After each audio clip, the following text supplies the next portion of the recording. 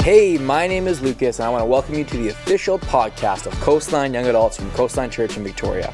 This podcast is dedicated to encouraging you in your faith and helping you apply it to real life in real time.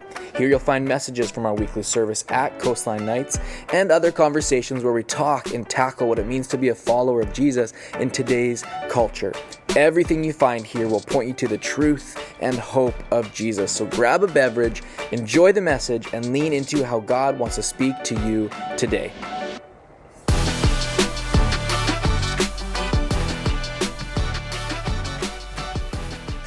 Hey, good evening. You doing good? Welcome to church. My name is Lucas. I'm one of the pastors on staff. If it's your first time with us, maybe you're new, maybe you've decided to come with someone else who's new, welcome here. So grateful that you're here tonight. It is my honor and privilege to be preaching, as always, at the 6, and it's a joy to do so. We just kind of came out what was a fun fall, a really jam-packed fall where we had vision and values of who we are as a church, and then we went into what we kind of call anniversary month, if you will. We had an incredible time doing that. We had a conference, when we had another conference, we had history, we had our 100th anniversary, we had all these things happen.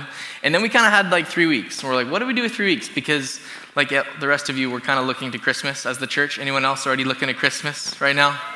I got some no's. I see you, Carson. I see you absolutely. Anyone got their tree up so far?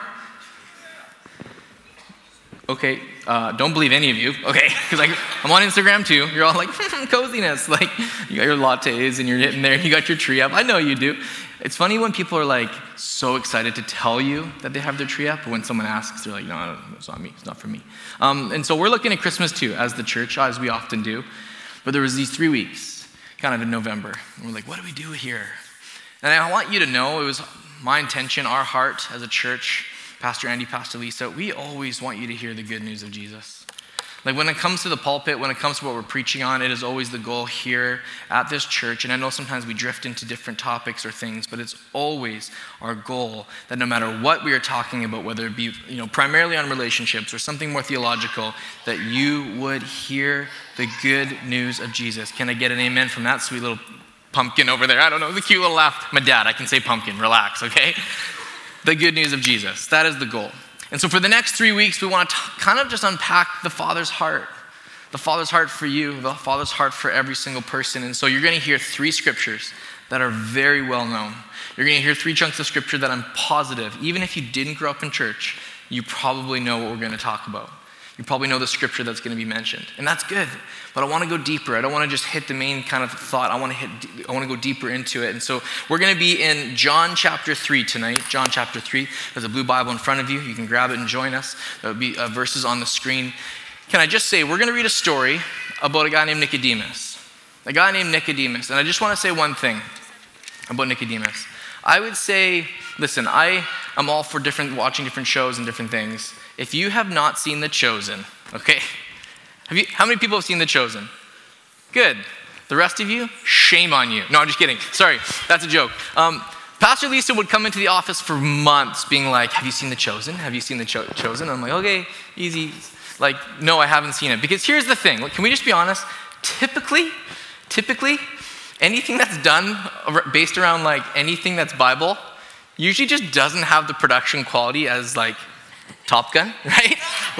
Top Gun Maverick, Hollywood budget, Tom Cruise, and then it's $20,000 shot with your iPhone biopic on Noah. You know what I'm saying? They don't usually, for whatever reason, that was a jab at Russell Crowe, but for whatever reason, they just don't usually do as well. Can I just say, I have had to apologize to Pastor Lisa.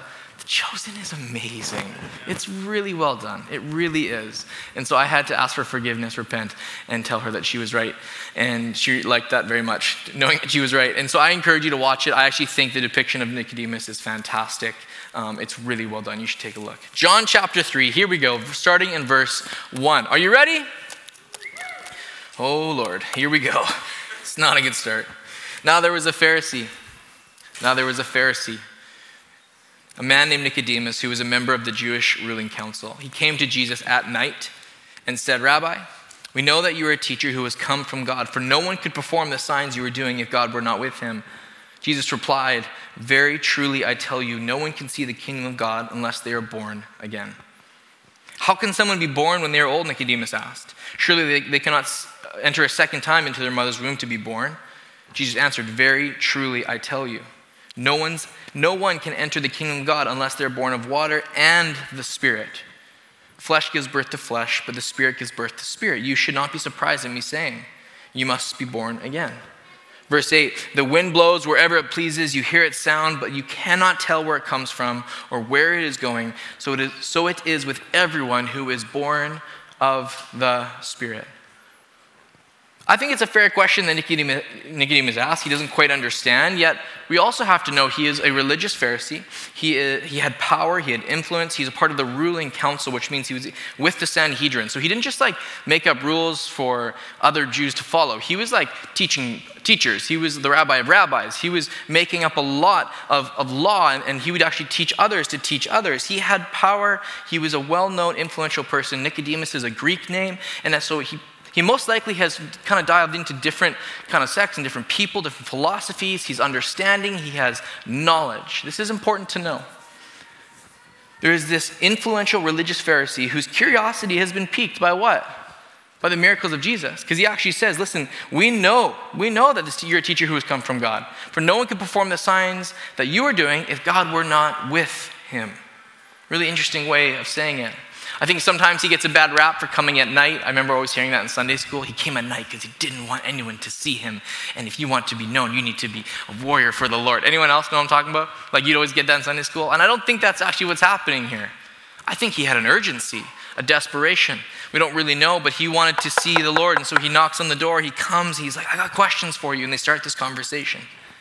It is hard, I think, for us to see such an intelligent man just not getting the simple words of Jesus. Let us remember, in the time that Jesus is in here that we're reading, it was common for many Pharisees, and specifically Jewish people, to believe that the first two aspects of the new covenant had already been fulfilled before the Messiah had come. Meaning that they assumed that there would be kind of an organized group, a spiritual movement, and they thought that happened through the rabbis, kind of through the rabbinical men that had kind of pushed forward the Pharisee movement. And secondly, they also believed that as long as they were all together in the same area, they were doing what they were supposed to do. You also have to know that the Jewish assumption was that their birthright, their racial kind of identity, assured them a place in God's kingdom. To them, we're the chosen people of God. This makes sense to them. Flesh gives birth to flesh, but we're your chosen people. This all makes sense, right? And he's saying, no. There's something very different here. You're too cute. Everyone's looking at you. Listen, up here, everyone, this is important. I want you to hear this. For many people, they would have assumed that their birthright got them into a place in assurance with the Lord. And what Jesus is saying is, listen, it doesn't matter who you are, it doesn't matter where you're from, I am bringing a way forward that every single person can experience the love of Jesus. This is a really big deal. This really matters. Jesus is literally leveling the playing field and saying, it doesn't matter where you're from, it doesn't matter who you are, it doesn't matter what you've done. Today's actually, we didn't show the video, we showed it in the morning. Today is kind of the one day a year where churches all across the globe pray for the persecuted church. And there's 3 countries that we're primarily looking at this year and trying to pray for as they're persecuted a lot. It's India, Nicaragua, and Nigeria. And I was thinking about it today, man, Jesus levels the playing field for yes, the Pharisee, but also for the youngest girl in India, part of the lowest caste system, who has been told from birth she's worth nothing. And Jesus is saying, listen, it's not about where you were born. It's about the spiritual rebirth that only comes from me. I need you to hear that. He's explaining this, and this is the Father's heart. This is the Father's heart, that all should be welcomed in. I need you to hear this tonight, because nothing could matter more. This is the first step, if you will, to the gospel, that every single person has an opportunity to receive the good news of Jesus, that all are welcomed in, that everyone is a part of this, that anyone who would just step forward and say, Lord, I believe, I'm with you, is welcomed into the good news of the Lord, into his family. This is so important. And he's explaining it to a teacher who knows so much and who has done so much, who has so much, who is so smart, and it's hard for him because there's this assurance that he felt like from his study, from his time in Pharisee school, from everything that he's done for years. Think about this. I don't think I can put into words how hard this would be for a Pharisee to understand. for generations upon generations, for years and years of teaching and understanding, Nicodemus has assumed that his birthright was in heaven. And Jesus is saying, no, everyone gets that inheritance. There's no doubt there's something special about the Israelites, and we see that relationship throughout the Bible. But Jesus comes and says, your assurance doesn't come from any earthly birthright, but a heavenly inheritance bought by Christ Jesus. That's a good word, and you need to hear it again. That no one's assurance comes from any earthly birthright, but a heavenly inheritance bought, not just brought from heaven, purchased on the cross by Jesus for you and for me. And this is what's so hard for Nicodemus to understand. And I want to show some love to the Pharisees tonight. The Pharisees they didn't make themselves Pharisees. This is actually a Hebrew word that means separated apart, that other people bestowed upon them. And it's interesting for them because the Pharisees, they prioritized things like charity. They tried their best to breathe like oral tradition of the Word of God. They instilled greater like understanding of heaven and the afterlife. They did a lot.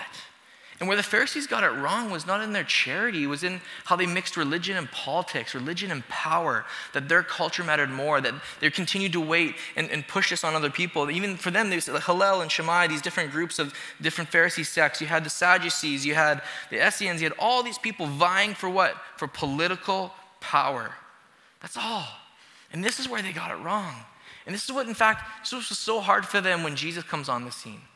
Because Jesus comes with a message of grace and love. And people are hearing it and they're latching onto it and they're worried that they're losing other Jews and other people. They're worried about losing people in their group, and so they start to get stressed, and they're the ones that actually put him on the cross. It's interesting for us to look at this from such a different perspective, because as soon as life and culture and people groups and different things in society become more about power and influence and pride other than, even ego, right? When cultures start to shift and we miss the beauty of culture and the groups of our history. I was talking to a friend at church today about this. We're saying how every culture matters. Every ethnicity has a beautiful story and a heritage that we need to understand and learn and celebrate and honor. Yet Jesus says, listen, any culture or society or people group that tries to be more entitled than the other, I'm trying to break that. I'm breaking the entitlement. And I'm saying, listen, there is not an entitlement for anyone, but an inheritance for everyone that would receive me. And it's very different than what Nicodemus understood. I was talking to my brother today about this, Alalu, and he said something so profound, and I want to quote him verbatim. He said this: culture gives us a sense of heritage, uniqueness, and diversity. For many, it provides a belonging, a richness, which should be celebrated and honored. Yet, the culture of the kingdom is one that actually unifies us, no matter where we're from.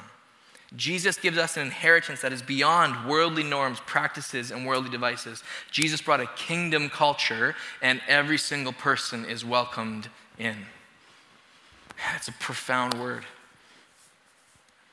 And this is why Jesus' statement was so strange to Nicodemus, because he just thought they had it, that they already were in.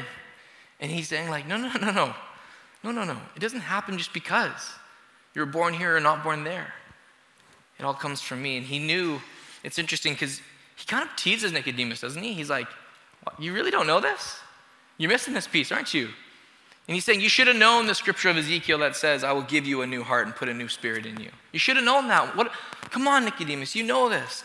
The Bible says, I will remove from you your heart of stone and give you a new heart of flesh, and I will put my spirit in you. That's Ezekiel 36. Nicodemus, you know this one. This wasn't metaphorical. This is real. This is what I've come to do. Flesh gives birth to flesh, but the Spirit gives birth to spirit. And so Nicodemus keeps asking the question. Verse 9, he says, how can this be? You are Israel's teacher, said Jesus, and you do not understand these things? Very truly, I tell you. Can I just say really quick, all the very truly I tells you? If anyone talked to me except Jesus with that, like that would be so condescending. You know what I'm saying? Anyone else read that and you're like, man, only Jesus can be like, very truly, I tell you. Like if I said that to Trina, things wouldn't go. Listen, very truly, I tell you, it just wouldn't go well. Anyways, I kept reading that, I underlined it, and put lol in my Bible. There it is. We speak of what we know, and we testify to what we have seen. But still, you people do not accept our testimony. He's saying, listen, it doesn't matter what you see. It doesn't matter what I say. You're so stuck in your old ways, you're missing the new way that I'm bringing forward. Some of you are so stuck in your old ways, you're missing what is happening right now. We can judge Nicodemus and the Pharisees all we want, but truthfully, there's an inner Pharisee in all of us, where we assume we know exactly what to do and what to say, and we come to church and we sing the song. I mean, if the set list is good, it depends, right? Like, we only gonna, that's a joke, relax, okay? But it's true. Thanks, Joshua. Appreciate the laugh. It's true, though. We're like, I'm not feeling it tonight, clearly. Like, we set these weird standards of how things should operate in the church, and Jesus is saying, listen, it's not the way you may thought it should have gone. I've spoken to you of earthly things, and you do not believe. How then will you believe if I speak of heavenly things? No one has ever gone into heaven except the one who came from heaven, which kind of puts a stump on all those, 90-minute in heaven books. Do you ever notice that? Anyone else? Just a subtle jab. It doesn't matter. The Son of Man. No one is going except the Son of Man. That's himself. Just as Moses lifted up the snake in the wilderness, so the Son of Man must be lifted up, that everyone who believes may have eternal life in him. Okay, a lot of scripture. Let me break this down for a moment, because there's a lot about the Father's heart here, and I don't want to miss it. Firstly, I want you to understand what he just mentioned about when it comes to Moses. Verse 14, just as Moses lifted up the snake in the wilderness, so the Son of Man must be lifted up. We would just go past that, but if we don't know in Numbers 21 the story that Jesus is mentioning, it doesn't give as much context to this whole section of verses. In Numbers 21, you find this sort of strange story attached to kind of the epic of Exodus, okay? And so the Israelites have left Egypt, and they're on their way to the Promised Land, and they've won battle after battle, even though they really are always outweighed and outnumbered and outclassed in every way. And they just actually won a battle, thanks to the Lord, literally just handed their enemies over to them. And in this moment, the Israelites begin to grumble and complain. If you read the first 5 books of the Bible, you will see that the Israelites have a chronic grumbling problem. I know this very well, thanks to my kids. This is like, you want to know what it's like to be a parent? Chronic grumbling problems. I'm not kidding. I love Bo, and I know I pick on him a lot up here. That kid has got to figure his life out. He's 5 years old right now.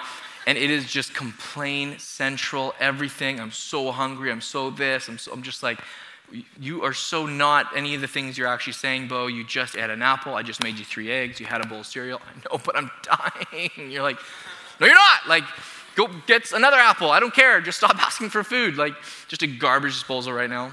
And this is Bo, like it doesn't matter what it is, he's just complaining and complaining. And it's like, you have food, you have freedom, you have a life, you got everything you need, Bo, and you actually help very little. So, you're welcome. How about a thank you, Dad? That'd be nice, instead of Dad. Like the other day, I think I've even maybe have shared this story with you. The other day, we went grocery shopping together, and he really, really wanted, I was like, Bo, go grab some Honey Nut Cheerios. And he's like, no, I want this one. And he had the Reese's Puffs, the biggest box of Reese's Puffs. And I was like, no, we're not eating, maybe, but next time, not right now.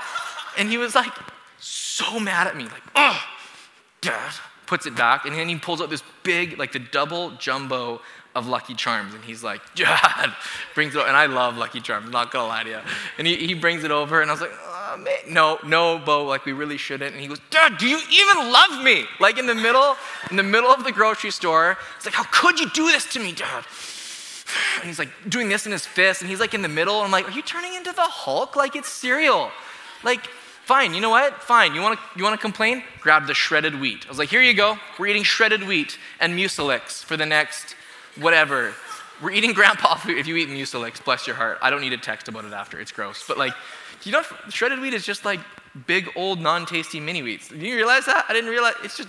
It doesn't matter. The fiber. I had 7 text messages because I made a joke about shredded wheat this morning. The old people are so mad. Oh, I said old people. They're so mad that I made a joke about Mucilix. It's I was like, this is punishment for Bo. And I show it to him, and he's like, no. And he's throwing it aside. I'm like, let's just get Honey Nut Cheerios. That's right in the middle. Not really that healthy, but whatever. I feel better about it. So can we do that one? And he's just complaining, and the whole way home, and the whole, it's just ridiculous. And this is the Israelites. They've been set free from Egypt. They're like, oh, you know what? Just take us back. Walking is too hard. We'd rather be whipped and build things for the Pharaoh. Walking to the Promised Land is way too hard. We're so hungry. Okay, I'll provide manna and quail from heaven. Oh, we had that yesterday. They're annoyed at leftovers. My kids, when it comes to leftovers, Georgia will literally cry if we're having leftovers. It's no! dear God, no. They like run away. I'm just like, oh my gosh, kids. They're just like chronic, separating my kids from the Israelites for a moment. The Israelites were just chronically grumbling and complaining. So finally, God is like, enough. And in Numbers 21, you can read this story. It's only a few verses long. He literally sends snakes. And some get bitten, some are poisoned, some die. He says, enough, no more. I'm done. The Israelites realize what they've done. They repent. They run to Moses. They're like, please pray for us. We don't know what to do here. So Moses actually gets a word from the Lord. The Lord actually says, I want you to build like a bronze structure with a snake on it. And anyone who looks at it, they will be healed. So this is what happens, and many are healed. And they keep moving forward. Now, why does Jesus mention that story right before he drops the most popular Bible verse of all time? Why? I need you to recognize this for a moment. Jesus is teeing up the gospel message. He is cueing the message that is full of love and hope and joy and grace and mercy and compassion and sacrifice. He is literally about to say this. He's helping them see this. Yet, why did God send his son? Why do we have a Savior? Why does this even matter? Because we are sinners. If the gospel is preached and sin isn't mentioned, then the whole gospel has not been preached. We are saved from our sin. I truly believe that this story in Numbers actually displays the Father's heart so brilliantly. Because here's why. In order to be a just God, God has to judge wickedness and sin. He can't just let that on slide because then he's not just. He's not noble. He's not actually acting in his holiness, in his character. Often, we want the loving God, the merciful God, and he is. But we want to make that one thing, that God is love, the only view, the totalitarian view of who God is. But he's so much more than that, because justice, the basis of justice is love. But God cannot go on and on and on with disobedience and wickedness. He has to judge it. A good father understands sin, but he also understands mercy. And this is the beauty of Christianity. This is the beauty of God our Father, because he used this snake object, which is typically a picture of evil, a symbol of evil in the Bible, but he also made it bronze. Bronze being fortified, bronze being purified, bronze being tested through fire. And so for any Old Testament person in this moment, any Hebrew in this moment, they would have seen a bronze snake. And they would have seen judgment, but they also would have seen purity. They would have actually seen a picture of sin judged and dealt with. This is really important. I don't think any Israelite was like, I can't wait to look at that serpent. I can't wait to, no, that would have been hard and challenging, because they're seeing their sin, but they're seeing that God has judged it and dealt with it and now is extending mercy. And the same goes for us on the cross. Friends, I know for many of us, the cross is this beautiful, it's almost this beautiful symbol. Many of us wear cross necklaces. You would not have found a cross at any early church, because the cross was the crucifix. The cross was the worst type of death that the Romans used to humiliate people. You walk into any Roman city and you would have seen for miles different people and thieves on crosses. It was a form of punishment. It was horrendous to see. And so for many, they look at Jesus on the cross and they didn't see the resurrection. They saw pain and horror and sin. But praise the Lord, you guys, and this is so good. We know that the story doesn't end like that. In the same way, we need to understand, he who knew no sin became sin for us on the cross. That's what the Bible says. And so the Father's heart may judge our sin, and this is so key. I think we have this point, and I want you to write this down or know this tonight, because this matters the most. Don't forget, if you don't remember anything else, remember this. The Father's heart may judge our sin, but it also takes our place. And this matters so much. The Father's heart may judge the sin, condemn the sin, if you will, but not the sinner. He said, I will go to the cross for you. I will take your place. I will stand in the way. I will bear the weight. I will take all that on. I have to judge the sin, but I'm going to put myself in your place. This is the grace of God. You still have a loving, just, holy Father, but you have a merciful, loving, sacrificial Father in Jesus Christ. Are you seeing this tonight? Can I get something? Come on, somebody, are you seeing the picture here? This matters. This really matters, because sin has to be dealt with. And God said, I'll take care of it. I didn't do it, but I'll take care of it. We're not so unlike Nicodemus, and we're not so unlike, honestly, snake-bitten Israelites. We're sinners deserving of who knows what, but God said, I will take you, I will hold you, I will breathe mercy over you.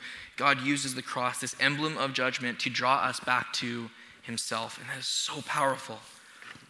The Father's heart literally says, your heart, it's not okay. There's pain here. We follow things that we maybe shouldn't all the time. Following your heart is not always great advice, okay? The Lord says, your heart isn't okay. That's the judgment part.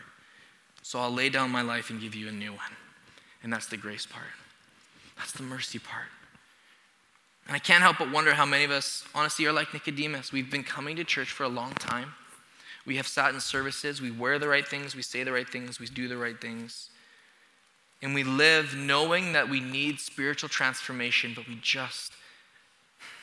treat everything, our whole life, with worldly wisdom. And for Nicodemus, he knew the Torah, and he memorized scripture, and he had done the schooling, and he was even born in the right place to him and where he thought. And yet the Lord is saying, listen, there's something more here. And honestly, we're about to read John 3:16, okay? We're about to read John 3:16, which even if you are not a believer here tonight, you've probably heard this verse, right? You've seen it on the bottom of like the Forever 21 bag. Rest in peace, Forever 21, right? Like, you know what I'm saying? You've seen it on the athlete's shoe or like whatever. You've seen it on someone's Instagram bio for sure. For someone. You may have even seen it on Tinder. I don't know. Listen, I'm not on it. No jokes, no judgment. I'm just saying. You've seen it in a lot of places, right? I was just like talking to the Lord, like, God, how do I preach John 3:16? I know it sounds silly. You're like, really? Really? Isn't this kind of what you do? Because we've all heard it before. We have heard the most popular Bible verse before, and yet for some reason it doesn't maybe hit us in the way we thought it would. Maybe for some reason it's been watered down in culture. I don't know. And I was like, Lord, everyone knows it. Everyone knows it. And he's like, I really felt like the Lord say this to me, and I hope you can hear my heart tonight. He said, I know everyone knows it. That's the point. I don't need you to know it. Do you believe it? Do you believe in me? I don't need you to know John 3:16. I want you to believe in the words I'm speaking to you. Because here's the thing. The Bible does not say, for God so loved, our amazing tithes that he gave his one only son. For God so loved and was so impressed by your serving tonight, team, that he gave his one only son. For God is so amazed at your talent and your ability that he gave his one only son. For God so moved by your time spent in your small group. That's not what John 3:16 says. Nicodemus has spent time. He has done things. He's done all the right things. And yet that spiritual rebirth has not happened for him yet. And for many of us, we've heard all the things. And we assume that if I'm just a good person, then God will love me. But actually, C.S. Lewis wrote this: the Christian does not think God will love us because we are good, but that God will make us good because he loves us. For God so loved the world, John 3:16. For God so loved the world. Not he was impressed by us, not that he needed us, but it says, for God so loved the world that he gave his one and only son. And that whomever, this is important, believes in him. He doesn't need you to know it. He wants you to believe in him. For God so loved the world that he gave his one and only son, that whoever believes in him shall not perish but have eternal life. Now I know you know John 3:16, but I want you to see and read and hear John 3:17. For God did not send his son into the world to condemn the world, but to save the world through him. I think sometimes we're worried, we're fearful, we don't want to talk about what we're going through because we don't know what God's going to say. But the Bible's very clear, for God did not send his son into the world to condemn the world. Did you hear that? That matters. N.T. Wright just wrote a great book on Romans 8. If you read it, it's really powerful. Because what's happening here is he's saying, he didn't condemn you, he's actually condemning sin. Not just your personal sin, but the power of sin in general. That's what happened on the cross. That's the victory that can be found. So for you and for me, John 3:16 might be the most iconic, powerful verse we've ever heard, but John 3:17 matters most for us when we're trying to apply it to our lives. He didn't condemn the world. He's convicting us of sin and recognizing that what? We need a Savior. That's the Father's heart, to say, listen, I'm here for you. I want a relationship with you. Don't run from me. Don't walk away. Keep coming. Like, I'm here. See me on the cross. This is mercy and love and grace and life and freedom and hope for you. Don't miss it. And often we stop there. I don't want to stop there. I want to keep reading. Verse 18, whoever believes in him is not condemned. But whoever does not believe stands condemned already because they have not believed in the name of God's one and only Son. Verse 19, this is the verdict. Light has come into the world, but people love darkness instead of light because their deeds were evil. Everyone who does evil hates light and will not come into the light for fear that their deeds will be exposed. But whoever lives by the truth comes into the light so that it may be seen plainly that they have done what has been done in the sight of God. He points it out right there, doesn't he? I think Jesus just read some of your mail. Read mine for sure. This is powerful. Everyone who does evil hates the light and will not come into light for fear that their deeds will be exposed. Without being too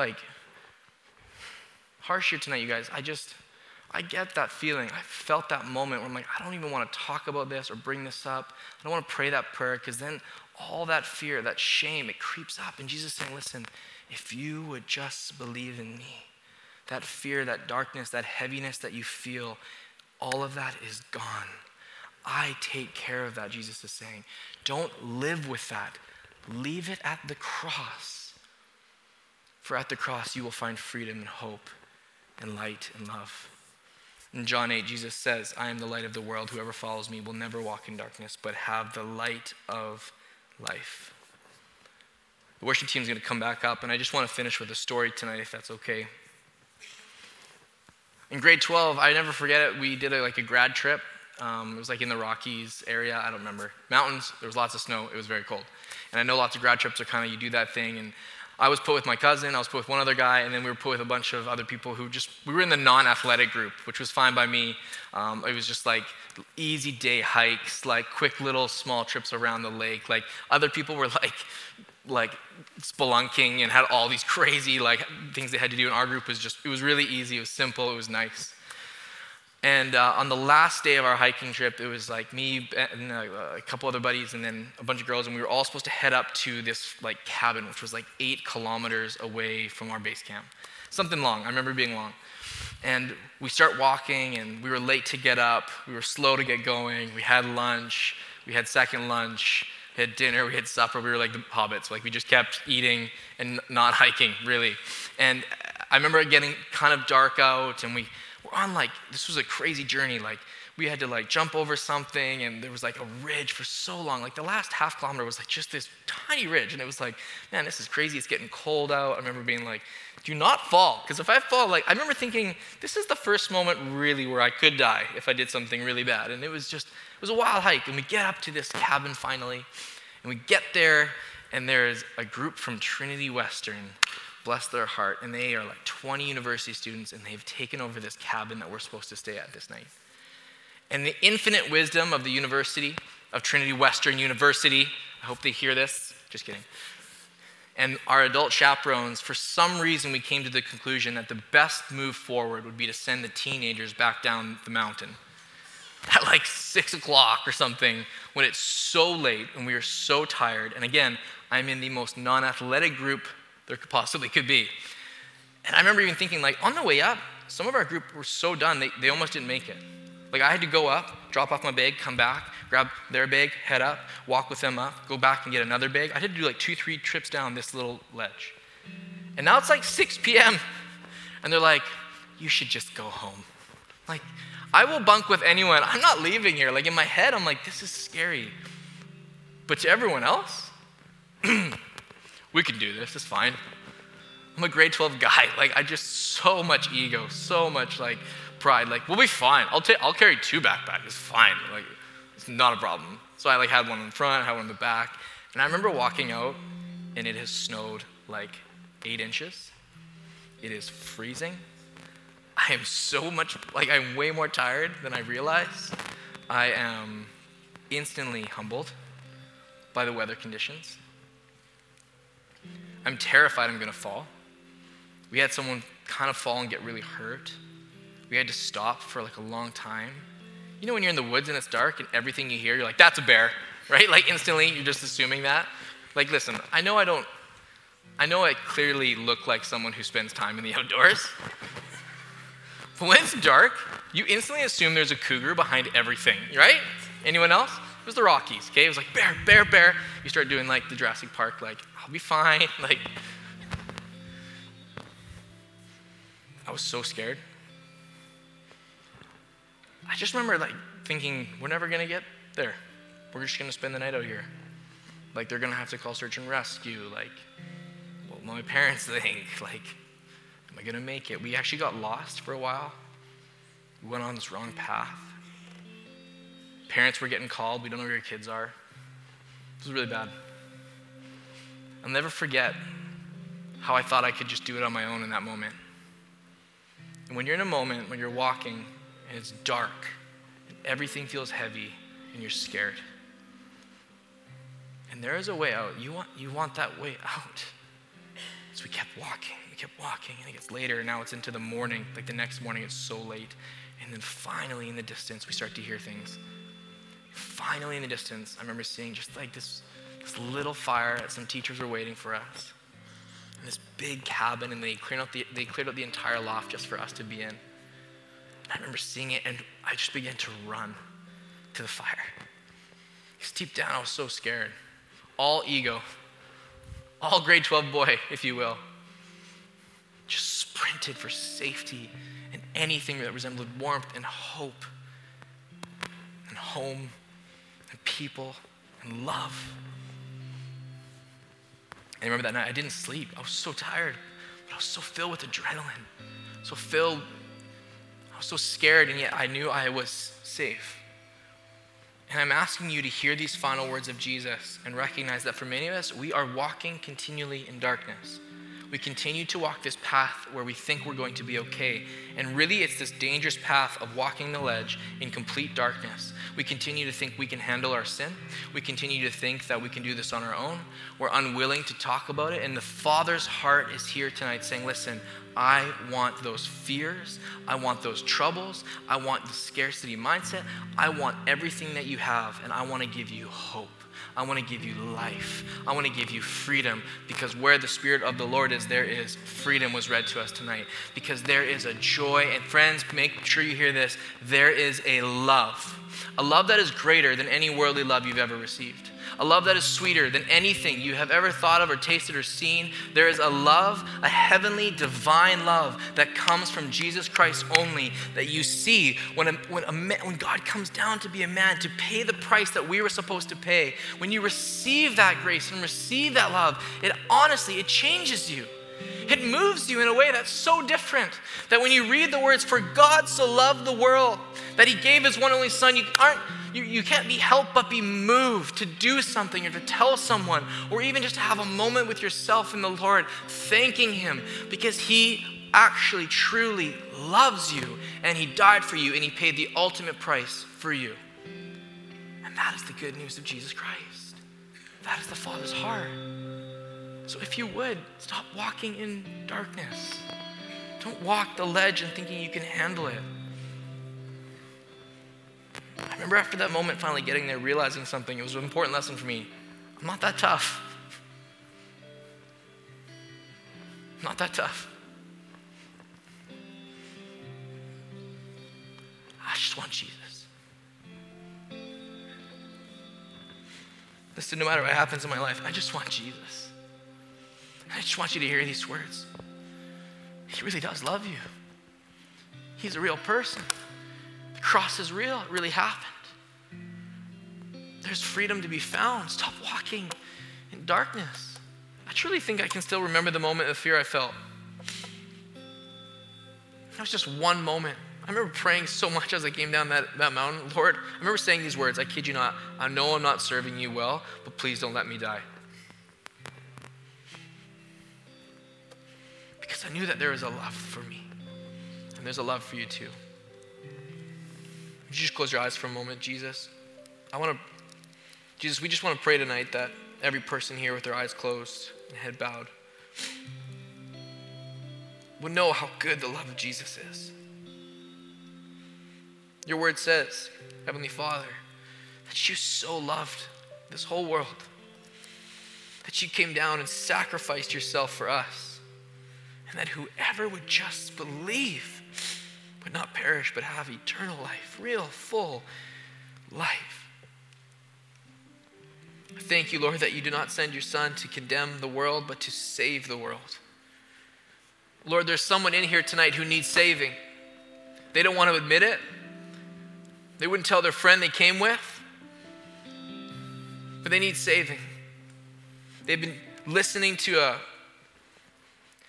message or something that is different. They've been filled with religious thought. They've been told they need to do this and that to gain your love. And Lord, tonight we preach the gospel that says, because you have done what you have done, because of your grace and mercy and love, if we just choose to believe in you, we actually have assurance with you in heaven. Lord, that is our prayer, to receive you tonight. If you're scared tonight, if you're concerned tonight, if you're walking in darkness tonight and you're tired, physically tired, spiritually tired, emotionally exhausted, if you've just assumed that your sin was too great, that God would never allow you to have a relationship with him, you're wrong. He sees you tonight. This is the Father's heart. Lord, I pray you'd have compassion on the person who will not have compassion on themselves. Lord, I pray you would send your grace to the person who is unwilling and to see you for all that you are. I pray that no one would walk in darkness as they leave tonight. But even though it's dark outside when we leave, there would be a bright light leading every single one of us. And it's your goodness, it's your light, it's your gospel, it's your grace, it's your mercy. If you tonight have never, ever heard something like this, this message is ringing true. Maybe it feels cliche, because yes, the team is playing and it's John 3:16. But for you tonight, for the very first time, you recognize it's not just words being repeated, it's something you're choosing to believe. Would you just posture yourself and pray this prayer with me? I encourage you, you can open your hands, you can lift your hand if you want. Whatever you do to feel comfortable, it's fine. But some of you need to pray this prayer. You can pray it exactly like I pray, you can pray a little differently. I'm not asking everyone to repeat after me. I want you personally to make an honest decision. I don't want anyone to feel manipulated in any way. I'm asking you. If that's you here tonight, you're like, I need to make a decision for the first time, for the 10th time, for the very last time. Say, Jesus, I need you. Say it audibly for yourself. I don't need to hear it, neither does the person beside you, but make sure you're saying it audibly. Jesus, I need you. I need a Savior. I'm tired of walking alone. I'm tired of walking in darkness. I want your light, and I certainly want your love. I'm sorry for my sin. I thank you for the cross. I want to follow you the rest of my life. Once again, thank you for your love. That's all it has to be. Come on, eyes are closed. Make a decision. Really, truly ask yourself, man, am I just repeating words or do I truly believe? Make a decision tonight for yourself. Jesus, I need you. I'm sorry. I love you. Thank you for the cross. Forgive me, God. You have all of my heart.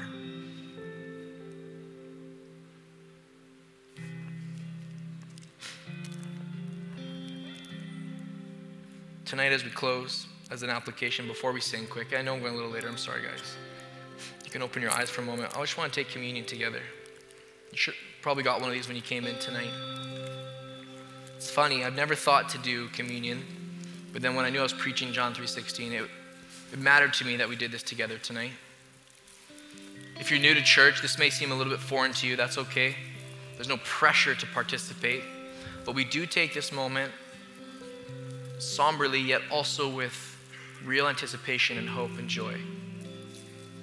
You see, for us, we look at, like I said earlier in the sermon, we look at the cross with anticipation because we know it happened 3 days later. But this is a moment where we ponder and really look at the cross for a moment. The Bible says that on the night Jesus was betrayed, he took bread and he broke it and he gave thanks and he told his disciples, this is my body which is for you. Do this in remembrance of me. And so we feel still as the church today, it's important to take a moment and remember that God's body was broken for you and for me. That he went to the cross for our sin like it was preached tonight. And so if you would, it's our custom here, we actually break the bread. We do that just because Jesus did at the dinner table and because his body was broken. And we say, Jesus, we thank you for the cross. We sit here in this moment recognizing the incredible sacrifice you did, and we respond with gratitude. Thank you, Jesus. Let's take Christ's body.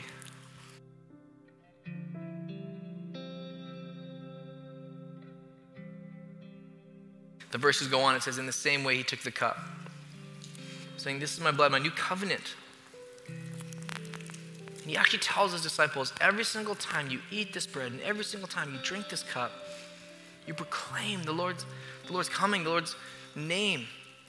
And so we do the same, church. We take the bread and we take the cup and we say, thank you, Lord Jesus. I cannot believe that you, God, shed blood for me, that you wept on that cross for me. And we receive your goodness and your mercy tonight. Christ's blood shed for you and for me. Would you stand to your feet? We still have a few more moments. Would you stand to your feet? And I want us to sing. I want us to worship. I want us to proclaim the Lord's death until he comes, like it says in Corinthians regarding the Lord's Supper. Would you close your eyes all across this room? I want to pray once more. Would you lift your hands? Can we sing the bridge of that, Josh? Let's sing the bridge. We're going to sing a song, and there's something about this song that's powerful, and it just talks about a moment. Just one moment. Just a glimpse of your glory. Just a taste of your presence. That's all I need. So we're going to begin to sing that. Just a glimpse of your glory, just a taste of your presence. It changes everything. Same with one verse. Lord, we know it just changes everything. So if you would lift up your hands, if you feel comfortable, lift up your hands. Lord God, we pray one more time, and we ask that you would change us from the inside out. For the person who is walking in unbelief, would they choose to believe that you are good and real and loving? For the person who has walked in shame, would they see the Savior in a new way tonight? For the person who has been trapped in bondage and chains from their sin, break them free tonight in Jesus' name. Lord God, we ask that you would move amongst your people right here, right now at Coastline Church at 7 o'clock. Breathe fresh life, breathe your Holy Spirit, Lord, and allow us to receive your goodness, your grace, and your mercy. If you want to receive grace and mercy, just stretch out your hands. Say, Lord Jesus, I'm open. Lord Jesus, come to me. Jesus, I need grace. Lord Jesus, you are Lord, and I receive you tonight. Bless him with your words. Sing a song to him and proclaim his goodness. That is our prayer. That is our hope. Let's sing together. Come on, let's sing it out.